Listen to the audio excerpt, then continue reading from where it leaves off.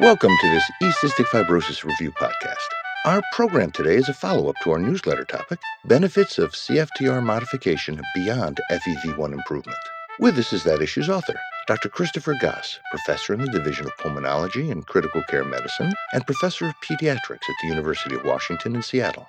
E-Cystic Fibrosis Review is jointly presented by the Johns Hopkins University School of Medicine and the Institute for Johns Hopkins Nursing. This program is supported by educational grants from AbbVie Incorporated, Vertex Pharmaceuticals Incorporated, and Gilead Sciences.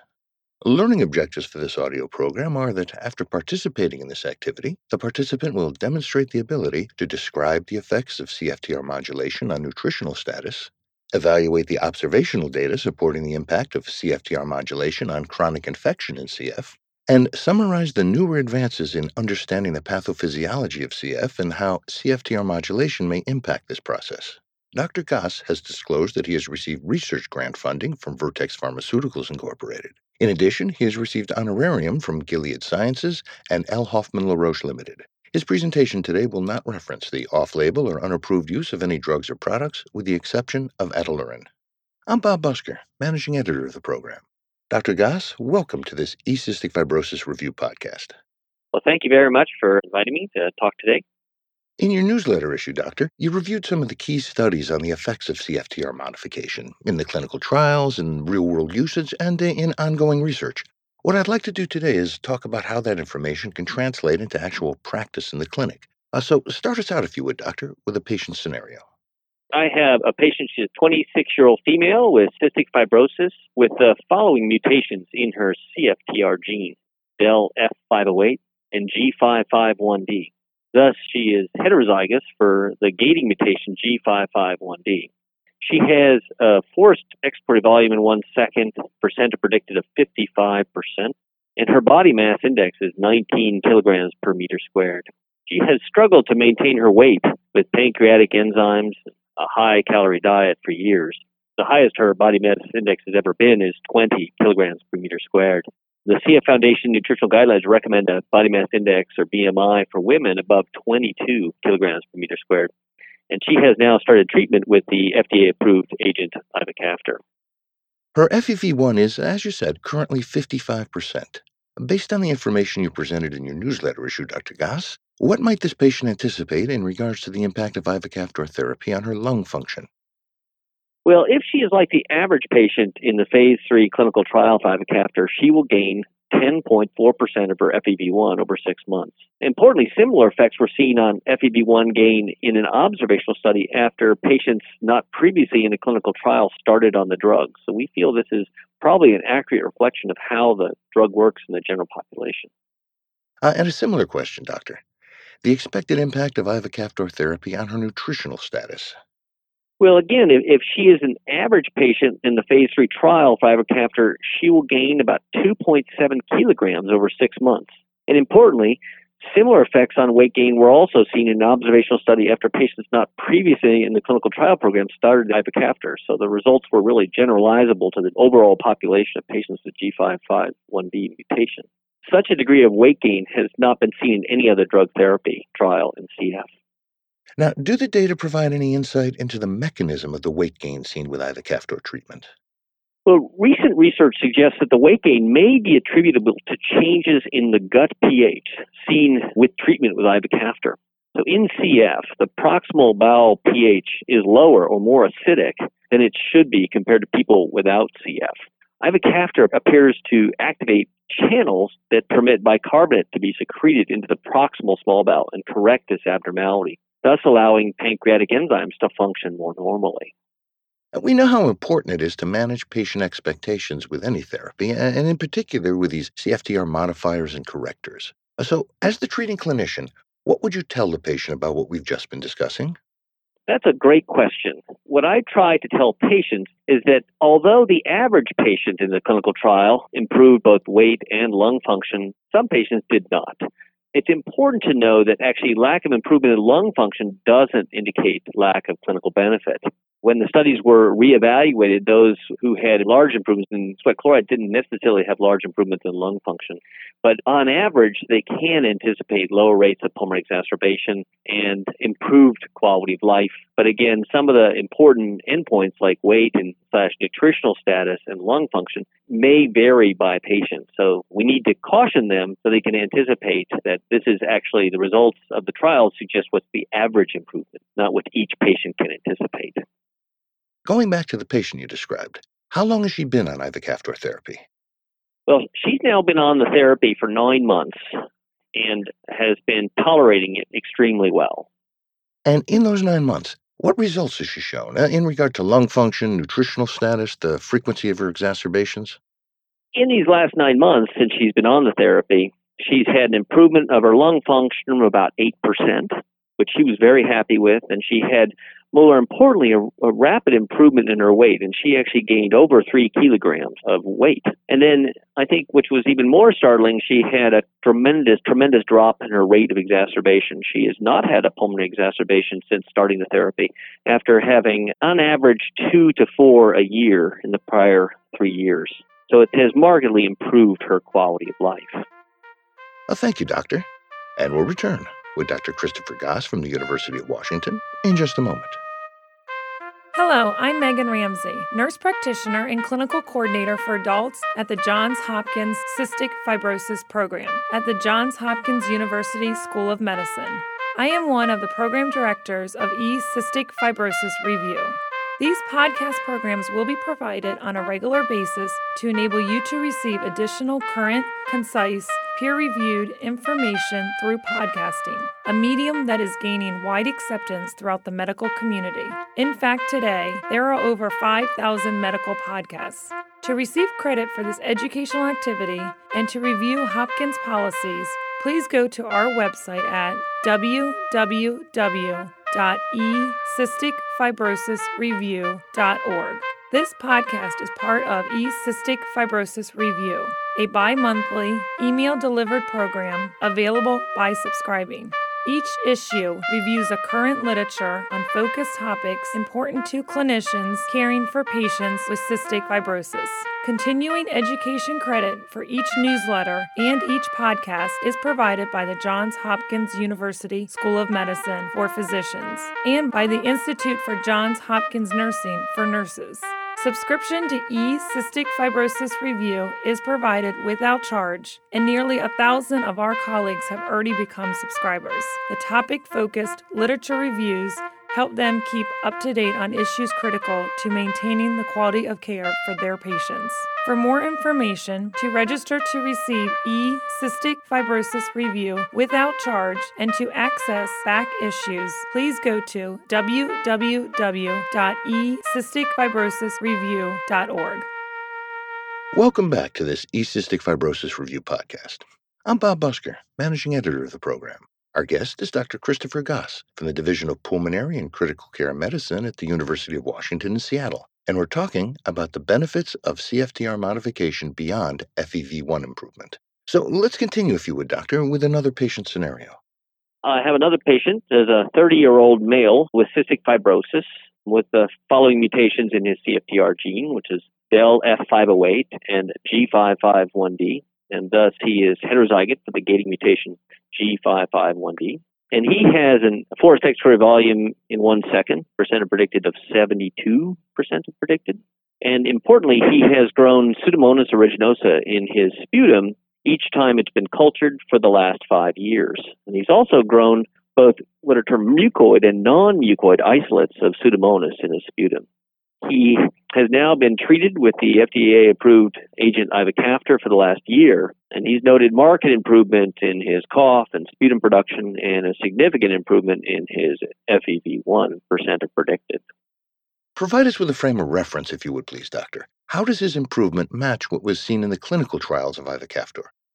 This patient had improvement that was very similar to what has been observed in the phase 3 clinical trial program.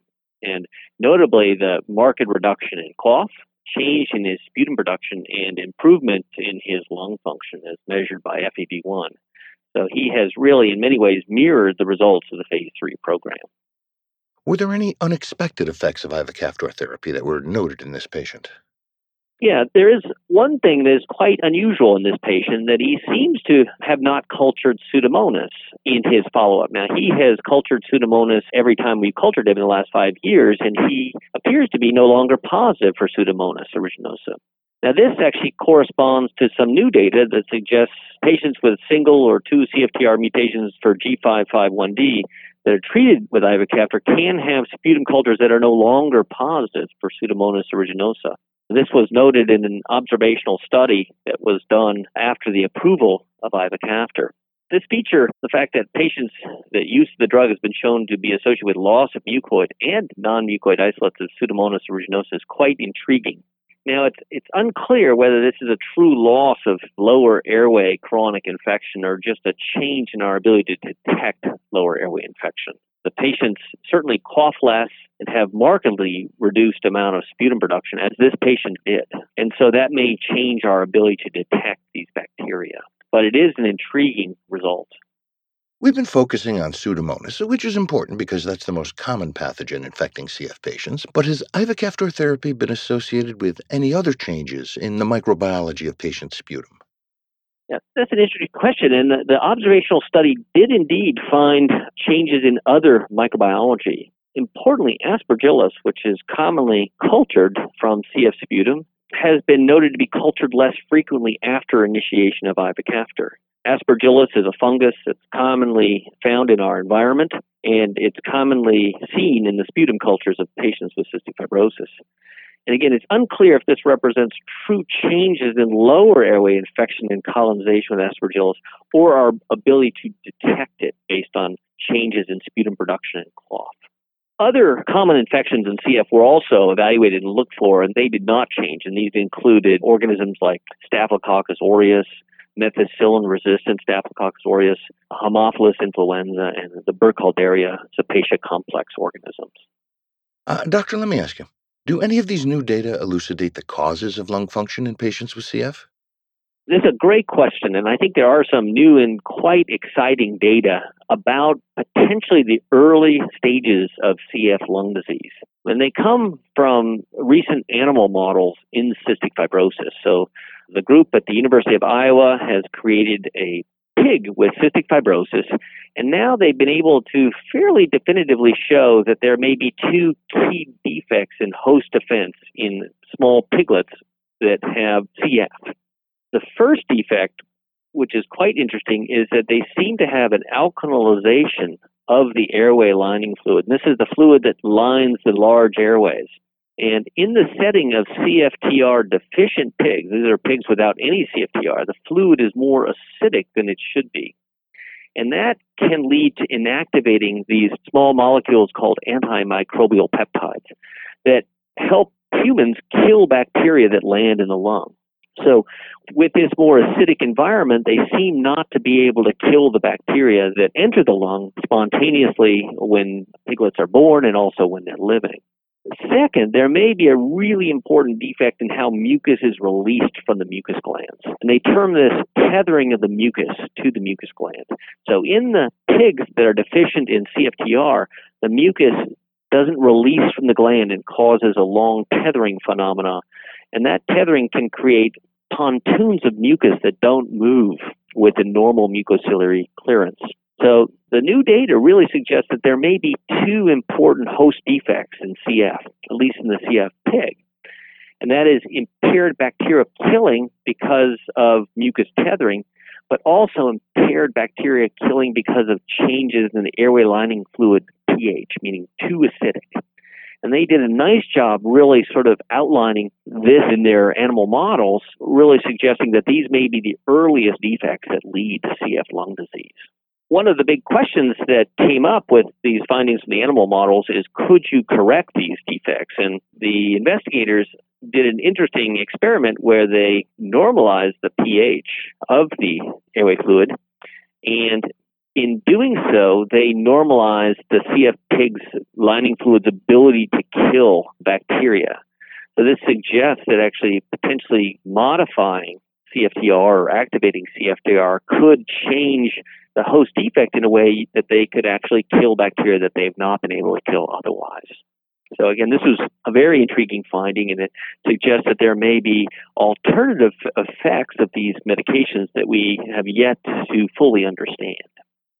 Doctor, we know the data isn't there yet, but let me ask you to speculate about how these findings may actually apply to human patients with CF. Well, I think it has two important implications. The first is the one question that we would all love answering is, could we prevent early infection in CF lung disease in children by merely correcting their CFTR defect? And again, that question is unanswered, but I think it's very intriguing. Clearly, having bacteria in your lungs as a young child is part of the integral process of airway inflammation and airway destruction that leads to bronchiectasis and CF. Now, the second aspect is, could we modify with these drugs the current infection of patients with existing lung disease? And again, this is still unanswered, but some of the data that we've talked about today suggests that maybe these drugs do have impact on host effects that can actually change the bacterial colonization in these patients. So I think those are two important questions that have yet to be answered, but could be very intriguing. So by correcting CFTR, can we reverse some of these chronic infections that these patients have that we traditionally can't get rid of? Let's go back a moment to that finding you were talking about a more acidic pH in the lungs. What investigations have been done to normalize the pH in the fluid lining of the airways, with or without using a CFTR modifier? Certainly, there have been some preliminary investigations of using a common alkalizer, which is bicarbonate, to see if it could change the pH of the airway. And preliminary investigations of nebulizing bicarbonate have not demonstrated any benefit. So that approach, I think, is not appropriate. It still remains to be seen whether ivacaftor and drugs like ivacaftor are indeed alkalizing the airway lining fluid of patients with CF who are treated with these drugs. And again, I think the hope is that these drugs will change the pH of the lining fluid and potentially alter their microbiology. Interesting discussion, Doctor. Thank you. And now let me ask you to bring us one more patient scenario, if you would, please. This patient is a 44-year-old female with cystic fibrosis with the following mutations in her CFTR gene, which is del F508 homozygous. So she has two del F508 gene defects. And this is the most common mutation in patients with cystic fibrosis.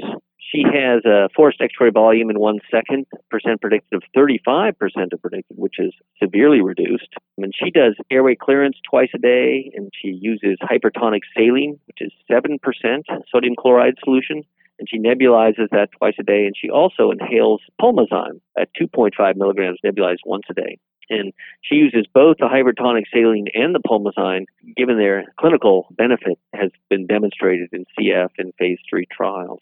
She does also exercise regularly for part of her care.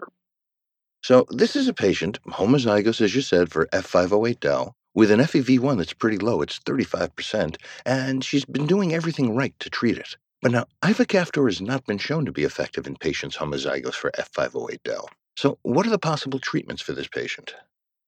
That's correct. Ivacaftor has not been shown to be helpful in patients who have two delta F508 mutations. However, I believe the era of CFTR modulation therapy is here for such patients. We are increasingly looking to mutation-specific therapies. And just as of May, a phase 3 study of ivacaftor combined with another agent called lumacaftor was published in the New England Journal of Medicine, and showing that they've had statistically significant improvement in lung function and also statistically significant and large effect on reducing the rate of pulmonary exacerbations. I think this is a very interesting era for patients with CF, and there are a number of drugs in the pipeline moving forward to target every single gene defect that is now seen in CF by classification. I want to note to our listeners that the combination of ivacaftor with lumacaftor was recently FDA approved specifically for patients ages 12 and older who have two copies of the F508del mutation. That's correct. Based on your knowledge of the ongoing research, Dr. Goss, what are some of the other non-pulmonary benefits of CFTR modulation that will likely be investigated? Well, that's a great question, and I think there's a lot of potential. CF is a multi-systemic disease that affects the pancreas, the gut, and well beyond the respiratory tract. There's some intriguing evidence from case reports, the use of CFTR modulation, specifically ivacaftor, in reversing some of these defects that were thought to be irreversible. There have been reports that treatment with ivacaftor could improve pancreatic function in a pancreatic insufficient patient. Again, that is felt to be something that's irreversible. And the other phenomenon that's been noted in small case series is improvement in glucose modulation with insulin. Both pancreatic insufficiency and CF-related diabetes are important complications of the disease that have big effects on the patient's health. So if these drugs could indeed modulate these secondary effects of CF, it would be quite an important finding. And again, I think these are some of the potential avenues that we have to investigate to look for what I term off-target effects of these agents. It's important to know that the new combination therapy, ivacaftor and lumacaftor, have not clearly demonstrated that they have some of the suggested effects on microbiology that ivacaftor had alone, although the studies were not designed specifically to look at the effects of these drugs on microbiology. So I think this data will be forthcoming whether it does or doesn't affect the host interaction with bacteria. It's important to know that what I've talked about today included patients with gating mutations and those with G551D and then those that are homozygous for Del F508. But I haven't talked about stop mutations, and these are mutations where the CFTR is truncated during read-through.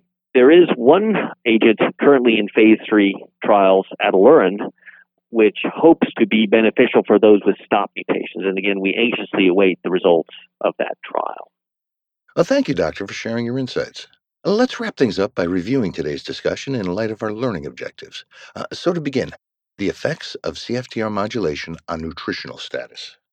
The podcast discusses how CFTR modulation can change the pH in the proximal small bowel, increasing the pH to more closely approximate a normal non-CF pH. The information likely explains the significant gains in weight seen in the clinical trials and the observational studies of ivacaftor, this novel CFTR modulator drug that's now approved by the FDA. And our second learning objective, the impact of CFTR modulation on chronic infection in CF. Recent observational data suggests that drugs that modulate CFTR can impact rates of chronic infection in CF. The podcast notes a case that highlights the potential for a subset of patients to no longer have Pseudomonas aeruginosa or Aspergillus cultured from their sputum after treatment with ivacaftor. And finally, what the newer data are showing about the pathophysiology of CF and how CFTR modulation can impact this process.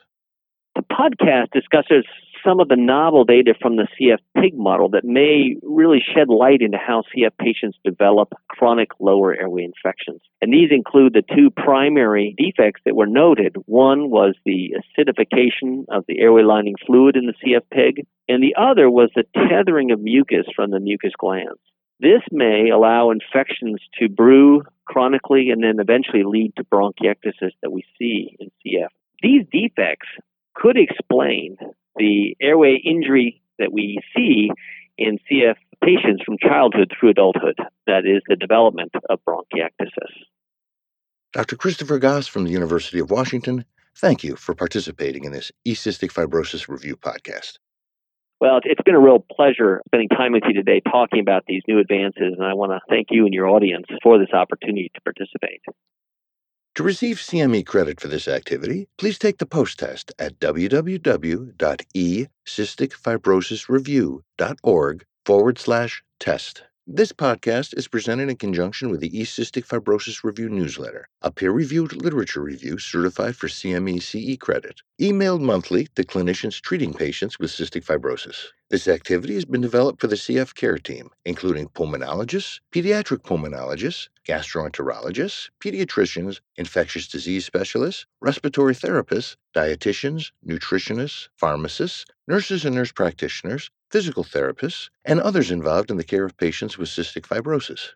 There are no fees or prerequisites for this activity. This activity has been planned and implemented in accordance with the essential areas and policies of the Accreditation Council for Continuing Medical Education through the joint sponsorship of the Johns Hopkins University School of Medicine and the Institute for Johns Hopkins Nursing. The Johns Hopkins University School of Medicine is accredited by the ACCME to provide continuing medical education for physicians. The Johns Hopkins University School of Medicine designates this enduring material for a maximum of 0.5 AMA PRA Category 1 credits. Physicians should claim only the credit commensurate with the extent of their participation in this activity. The Institute for Johns Hopkins Nursing is accredited as a provider of continuing nursing education by the American Nurses Credentialing Center's Commission on Accreditation. For nurses, this 0.5 contact hour educational activity is provided by the Institute for Johns Hopkins Nursing. Each podcast carries a maximum of 0.5 contact hour. This educational resource is provided without charge, but registration is required. To register to receive eCystic Fibrosis Review via email, please go to our website, www.ecysticfibrosisreview.org. The opinions and recommendations expressed by faculty and other experts whose input is included in this program are their own. This enduring material is produced for educational purposes only. Use of the names of the Johns Hopkins University School of Medicine and the Institute for Johns Hopkins Nursing implies review of educational format, design, and approach. Please review the complete prescribing information for specific drugs, combinations of drugs, or use of medical equipment, including indication, contraindications, warnings, and adverse effects before administering therapy to patients. eCystic Fibrosis Review is supported by educational grants from AbbVie, Gilead Sciences Incorporated, and Vertex Pharmaceuticals. This program is copyright with all rights reserved by the Johns Hopkins University School of Medicine and the Institute for Johns Hopkins Nursing.